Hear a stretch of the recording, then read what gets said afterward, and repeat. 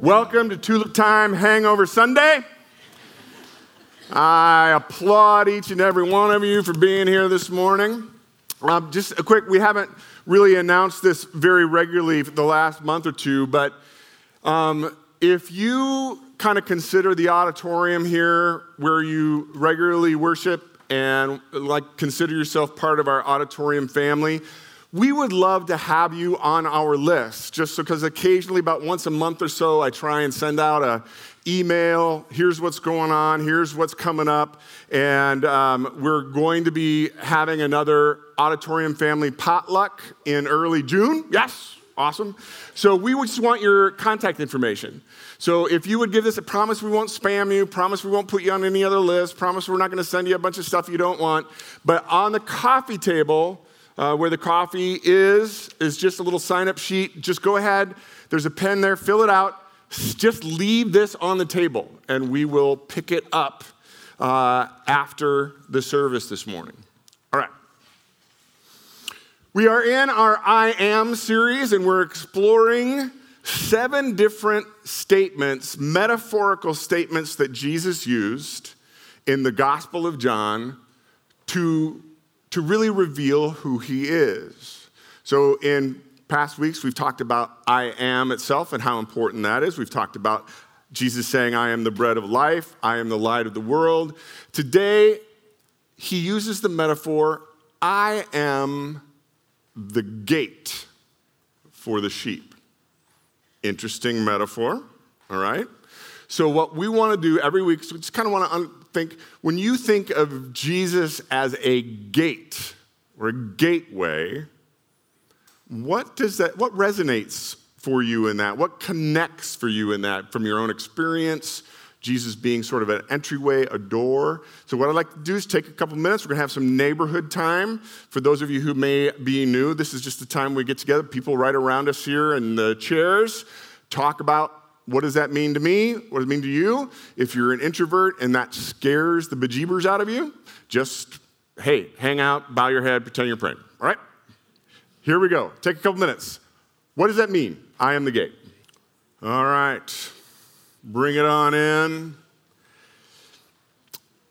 I'd like us to think a little bit about our own lives. And there are certain things in life that are so often our thoughts, our emotions, our feelings are so tied to whatever is going on right now in my life, whatever is right in my story.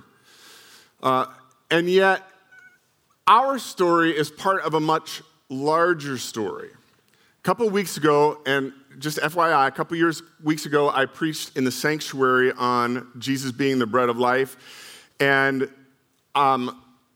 depending on who you talk to, it was either the most amazing thing that they've ever heard or the most confusing thing that they've ever heard. So, but I'm gonna bring it in, and I'm gonna connect what we're doing this morning to what I talked about 2 weeks ago. So if you didn't, you don't have to have heard that to connect this, but I would encourage you, if you haven't done so, to go back and listen to that message. Because in that message, I talked about the fact that everything is connected. Even in our lives and our stories, wherever that is. So Wendy and I, what's one of the things that's really funny about Wendy and me is that we didn't meet until we were both adults. But we discovered, as we shared our stories with one another, that when I was in high school in Des Moines, going to First Federated Church as a member of the youth group there, Wendy was in elementary school going to First Federated Church at the same time. So you start thinking about that, and you start kind of going, we probably crossed paths in the hallway at First Federated Church, and we're probably like, oh, I mean, could you imagine? Like going, oh, that's the girl you're going to marry someday. What? But at the time, I was really enamored with my girlfriend, who I dated for 2 years in high school, and I thought I was going to marry her, and I thought we were going to have kids, and we had the whole thing planned out. And then, just a couple weeks before senior prom, she announced to me that she was breaking up with me, and not only that, but she was going to start going with one of my best friends and going to prom with him. And my life was devastated. Have you ever had one of those moments? I was devastated. This is not part of the story. And I was so focused on this moment in which my heart was broken and my life is over. But it wasn't. Because God had this story for my life. And while I didn't know what the story was, God knew what the story was. So as little Wendy, the elementary school student, and me, the high school student, maybe had passed in the hallway, I'm sure the Holy Spirit was just laughing, going, ha ha, if you only knew. But we don't. We don't. And it's important for us as disciples of Jesus to see our lives and our story in this moment, wherever we're at, whatever's going on, to understand that we are part, you are part of a much larger story. And if we don't understand the context of the larger story, we're not going to be able to walk through the moment by moment tough times in our life. But if we understand the context of the bigger story, it helps us to put it in context. Is what Paul said. He talked about the fact that he was shipwrecked and he was beaten and he was thrown in prison, and at one point he died and went to heaven and came back to life, and all these things happened. But he said this light, momentary affliction is just preparing us for this amazing glory that God is just preparing us for. Well, if you don't understand the bigger story, we can't understand that what I'm going through in this moment is just light, momentary affliction. So let's put it in context of the great story. Now, a couple of weeks ago, and I always talk about it as the great story, from Genesis through Revelation, okay? So we have in Genesis this garden, all right, tree of life, the tree of knowledge of good and evil, and then in Revelation is where we have this story, this part of the story comes to an end, and a whole new story begins with the new heaven and new earth. So we have this great story from beginning to end, and what God wants us to do is to understand that He is moving us from here to here. You guys, you are part of this story. Your life, whatever you're going through in this moment, you are part of the story. And your story fits into the great story. Now, what's really interesting is that there are scholars, I want to lay something else over this. Some scholars talk about the entire great story being really about empire versus kingdom. So empire is all what humans do. Humans are empire builders. The United States is an empire. We had the Egyptian Empire, we had the Roman Empire, we had the Babylonian Empire. This world, as human beings, we are empire builders. Even on a small scale, I can try and build an empire for my own life and control it. Contrasted with what God is trying to teach us in kingdom. So in the past, we've talked about there being 3 levels. My relationship with God is level 1. My relationship in my community is level 2. My relationship with the institutions and kingdoms of this world, the empires of this world, are level 3, whether that be business or religious institutions or government institutions. And then God is trying to say, no, there's this level 4 kingdom that Jesus came to bring to earth. And so Jesus, the Messiah, comes to earth, and in today's metaphor, we're talking about Jesus as a gate, as a door. So we're going to have a little thing.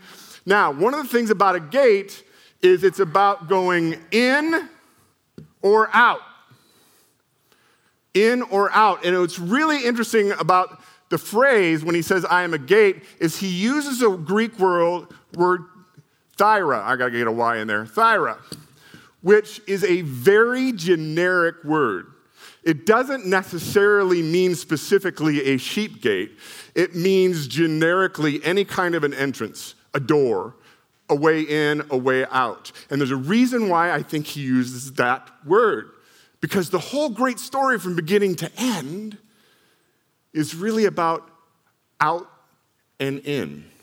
So in Genesis chapter 3, verse 20, what do we got here? 24, we got that up in there. God drives Adam and Eve because of their sin out of the Garden of Eden. And then he puts this big angel with a sword, a flaming sword, says we are now out of the garden. We are out of God's presence. So the rest of the story, from beginning to end, is about how we get back in. Well, it's a long story. So God has his own people. And he has Abraham gets these descendants, and we're in Egypt now. I'm going to make a little pyramid here. We're in Egypt, right? And everybody's our slaves in Egypt, and we've got our little huts here where all the Hebrews lived in their huts. And God said to the slaves in Egypt, I want to get you out of Egypt. So he sends Moses, the deliverer, and let me go to Exodus chapter 12. The Lord said to Moses and Aaron in Egypt, this month is to be for you the first month of your year. Tell the whole committee of Israel that on the 10th day of the month, each man is to take a lamb for his family, one for each household. If any household is too small for a whole lamb, they must share one with the nearest neighbor, having taken into account the number of people there are. In other words, if you go back to my message 2 weeks ago, God's saying, make sure that everyone has enough, all right? Same thing with the manna, as I mentioned a couple weeks ago. The animals you must choose will be year-old males without defect, and you may take them from the sheep or the goats. Take care of them until the 14th day of the month, when all the members of the community of Israel must slaughter the lamb, the sacrificial lamb, at twilight. They are to take some of the blood and put it on the sides and tops of the doorway, the frame of the doorway, and we put the blood over the doorway, okay? And then he goes down to verse 12. On the same night, I will pass through Egypt and strike down every firstborn, both people and animals, and I will bring judgment on all the gods of Egypt. I am the Lord. So the angel of death goes to the camp, but if you had blood, the blood of the sacrificed lamb over your doorway, it passed over. So that's why we celebrate Passover. That's what it is. So if you go in to the door that has the blood of the lamb, you don't die. Sound familiar? You see, everything that God did in the Old Testament was just a foreshadowing of what he wanted to do for us ultimately. Make my little person here.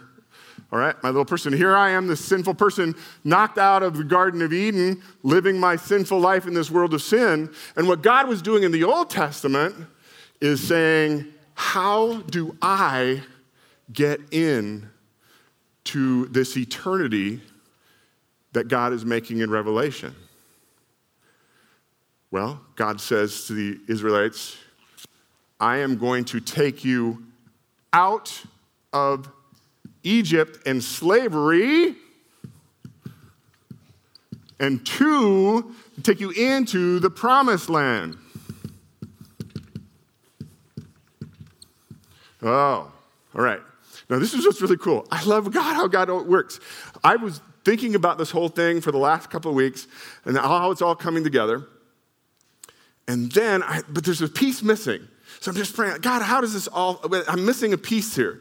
So on my daily chapter a day blog, I'm going through the book of Jeremiah, which is really interesting. So in Jeremiah chapters, okay, 23 through those two chapters, here's what's happening. So God brings his people into the promised land. And now he sets up the kingdom under David. And I've got my nation, I'm the nation of Israel. And through the prophet Jeremiah, God says he's really angry with kings the priests, and the prophets. And he says so, why, in chapter 23, verse 1. Woe to the shepherds who are destroying and scattering my sheep. The sheep of my pasture, declares the Lord. Therefore, this is what the Lord God of Israel says to the shepherds. So the kings, the priests, and the prophets were supposed to be shepherds of God's people. But because you have scattered my flock and driven them away and have not bestowed care on them, I will bestow punishment on you for what you have done. All right, stick with me here, okay? Now we're going to go to John chapter 10, which is our text for this morning. So Jesus is talking to the Pharisees and the religious leaders. Now here's what's interesting. You go to the Old Testament, if you are only a king if you're part of the lineage of David. You're only a priest if you're part of the lineage of Aaron. You only worked in the temple as a religious leader if you were part of the lineage of the Levites. So God said when he established his nation in the promised land, he said, you are to be my people, my shepherds for the people. But they didn't shepherd the people. So now Jesus comes on the scene and he's talking to the Pharisees and the religious leaders, and the scribes, and the priests. It's the same group that God was talking to in Jeremiah. It's the same people. The same people in Jesus' day were doing the same thing as they were doing back in the time of Jeremiah.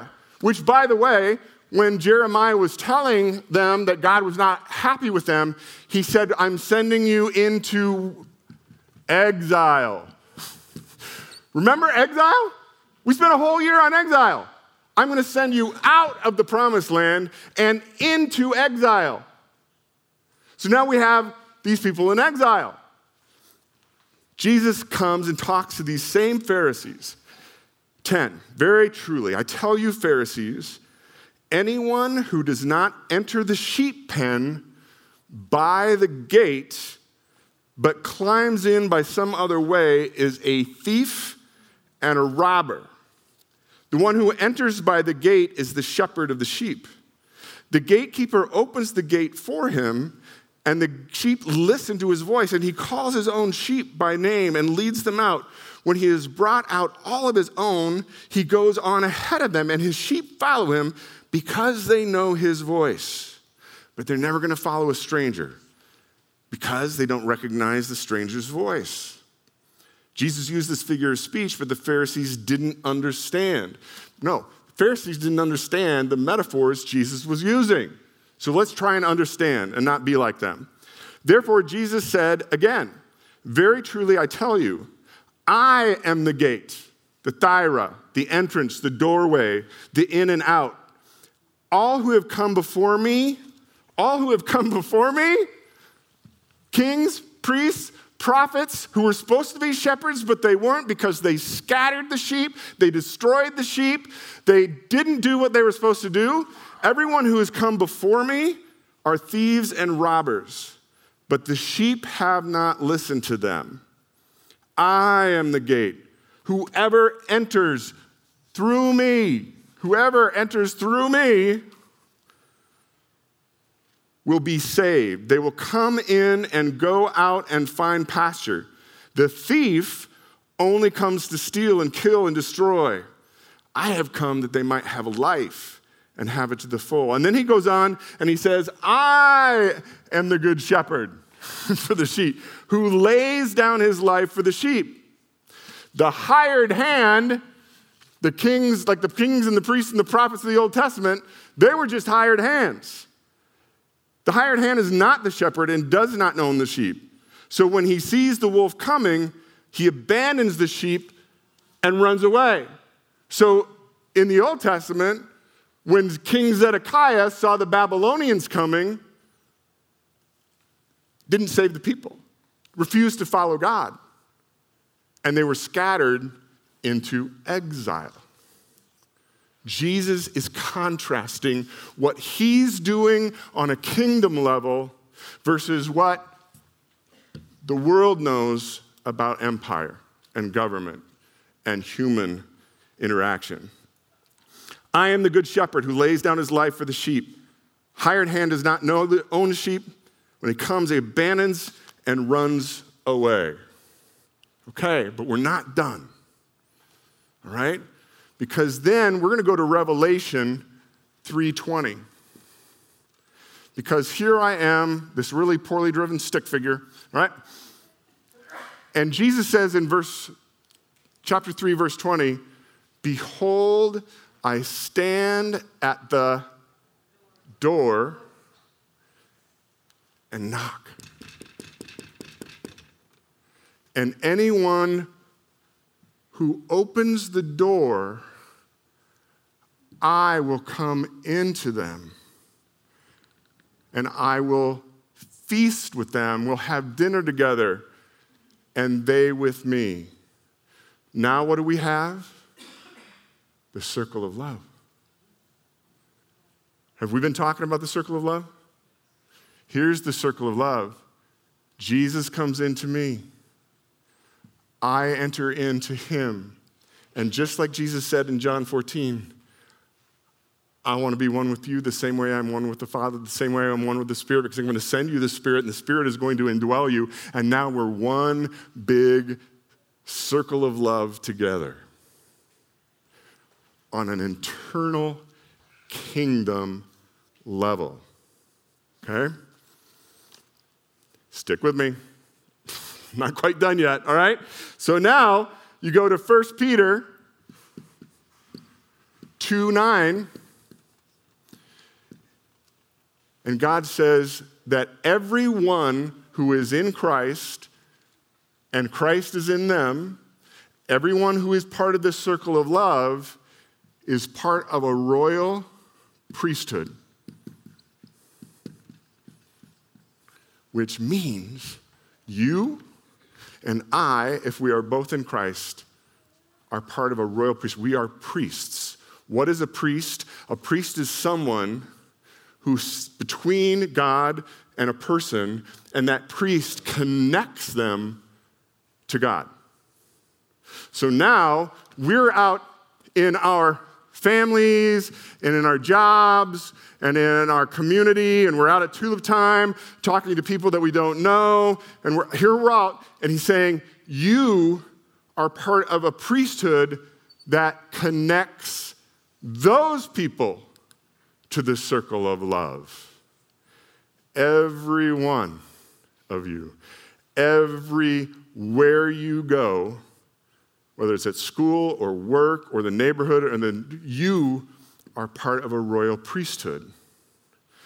Not like the priesthood of old that were just hired hands that did nothing. You're part of a priesthood that's part of the circle of love, that's part of a kingdom priesthood. And we help draw people into the same life that we're going to experience in eternity.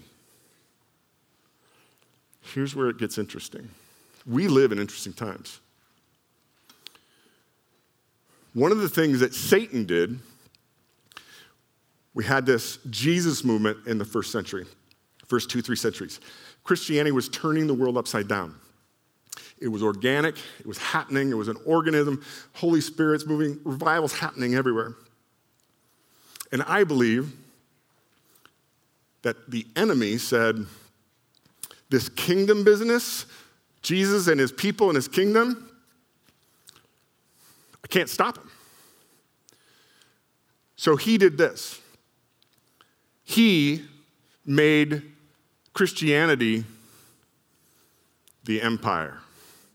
Dun, dun, dun, dun, dun, dun, dun, dun, dun. Constantine becomes a Christian. He's the emperor of the Roman Empire. And within a century, the church of Jesus Christ became the Holy Roman Empire, an institution and a kingdom of this world. And for 1,600 years, Christianity was an institution, just like the Reformed Church that we left a year ago. What were those institutions about? They were a small group of people on the East Coast who dictated to all the people in the institution around the world what you had to give money-wise, what you had to believe, who was in, who was out, who was acceptable, who was not. And I find it fascinating that almost all of the mainline denominations that were in power when I was a child have all imploded. They're falling apart. And what's happening? It's now here we are, a third church, with some other local churches that are like-minded with us, just saying, we want to follow what the Holy Spirit is doing in us. And we want to follow a different paradigm. Instead of it about being an institution, we want it to be about God's kingdom, in which every one of us fulfill our calling as a royal priesthood. Everyone, every day, everywhere, bringing the kingdom of God to the people in our circles of influence. That's a different paradigm. So now, as I am going through and thinking about what's going on in my life, wait a minute, God. Yeah, I know things aren't great right now, and I know I'm really struggling with this, but you know what? I am part of a royal priesthood with other believers here at Third Church and in my community who can help me get through this. And guess what? This is not just about me. It's about what God is ultimately doing on a kingdom level. So, finally, we get to Revelation, and we're going to go to Revelation chapter 21. Revelation 21, 25 through 27.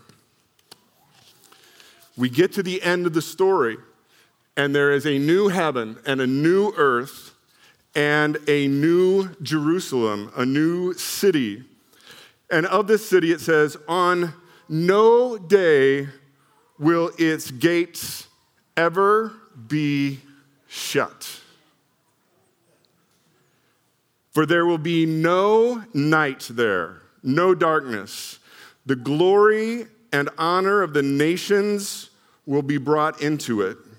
Nothing impure will ever enter it, nor will anyone who does what is shameful or deceitful, but only those whose names are written in the Lamb's book of life. So, here we have the New Jerusalem with 12 gates around the four corners, four sides of the city. Eden was shut to us, not going back to Eden. But someday God is going to create a new heaven, a new earth, and a new city, and we are going to enter in. So what we've been doing every week is talking about because I am blank. The whole idea is here, because Jesus is who he says he is, what should that mean for us every day? How do we respond?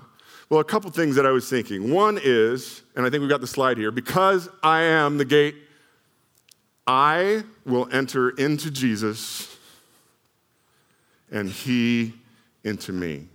And if you have not invited Christ into your life, if you have not entered through the gate into a relationship with him, that's where you start.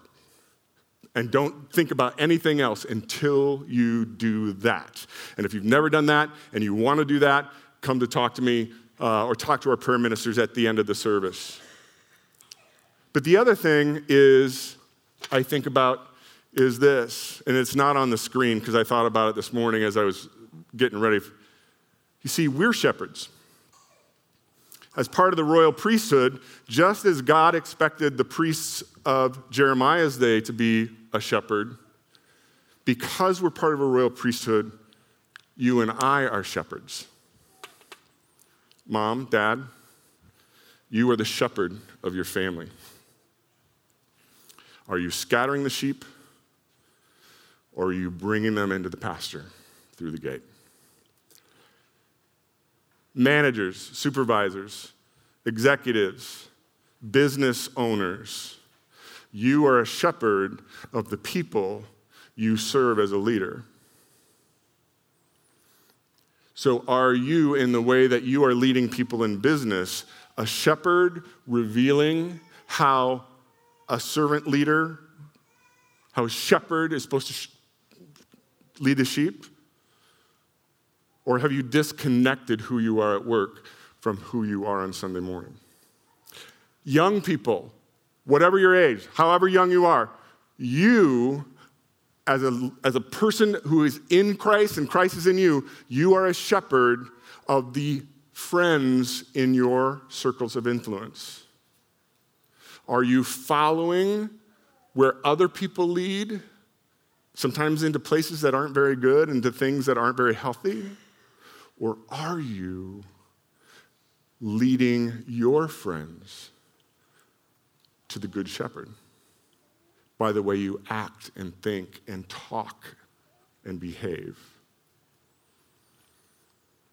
Because Jesus said, I am the gate, I will be a good shepherd for those people in my circles of influence, so that I can help lead them to the eternity that Christ has for us. Make sense? All right. Worship team, come on up, and you can take the whiteboard away. We're going to have one more worship song, and then we are going to have communion. So we'll have elders, deacons serving communion. Opportunity to just come up, partake of the body and the blood of Christ, like we talked about a couple of weeks ago. We will have prayer ministers right up here. If you need prayer, if you would like someone to just even pray for you, say, hey, I want to be a better good shepherd in my family or my neighborhood or whatever. Help me, God, to be a better shepherd. Come on up. They'd be happy to pray with you. If you need Jesus in your heart and life, they'd be happy to pray with you and help you go in through the gate and invite Jesus into your life. Let's pray. God, thank you. Thank you, thank you. I love how it all connects. God, I love being a part of a bigger story. I love that my life, even the stupid, rotten, awful, sinful, dark, and wicked things that have existed in my life and in my story, all of those are just light, momentary, dark things that your blood has washed over and purified from all unrighteousness, that you came to redeem all things, and you came, Jesus, to teach us about glory of your eternal kingdom. So help us, like we pray every week, to be people of your kingdom, that your kingdom will come, not because we are here and we are your kingdom people. May your kingdom come to every block, house, school, neighborhood, community, because we are kingdom people and we are being good shepherds of the people that you've put into our lives. And I ask it in your name, Jesus. Amen.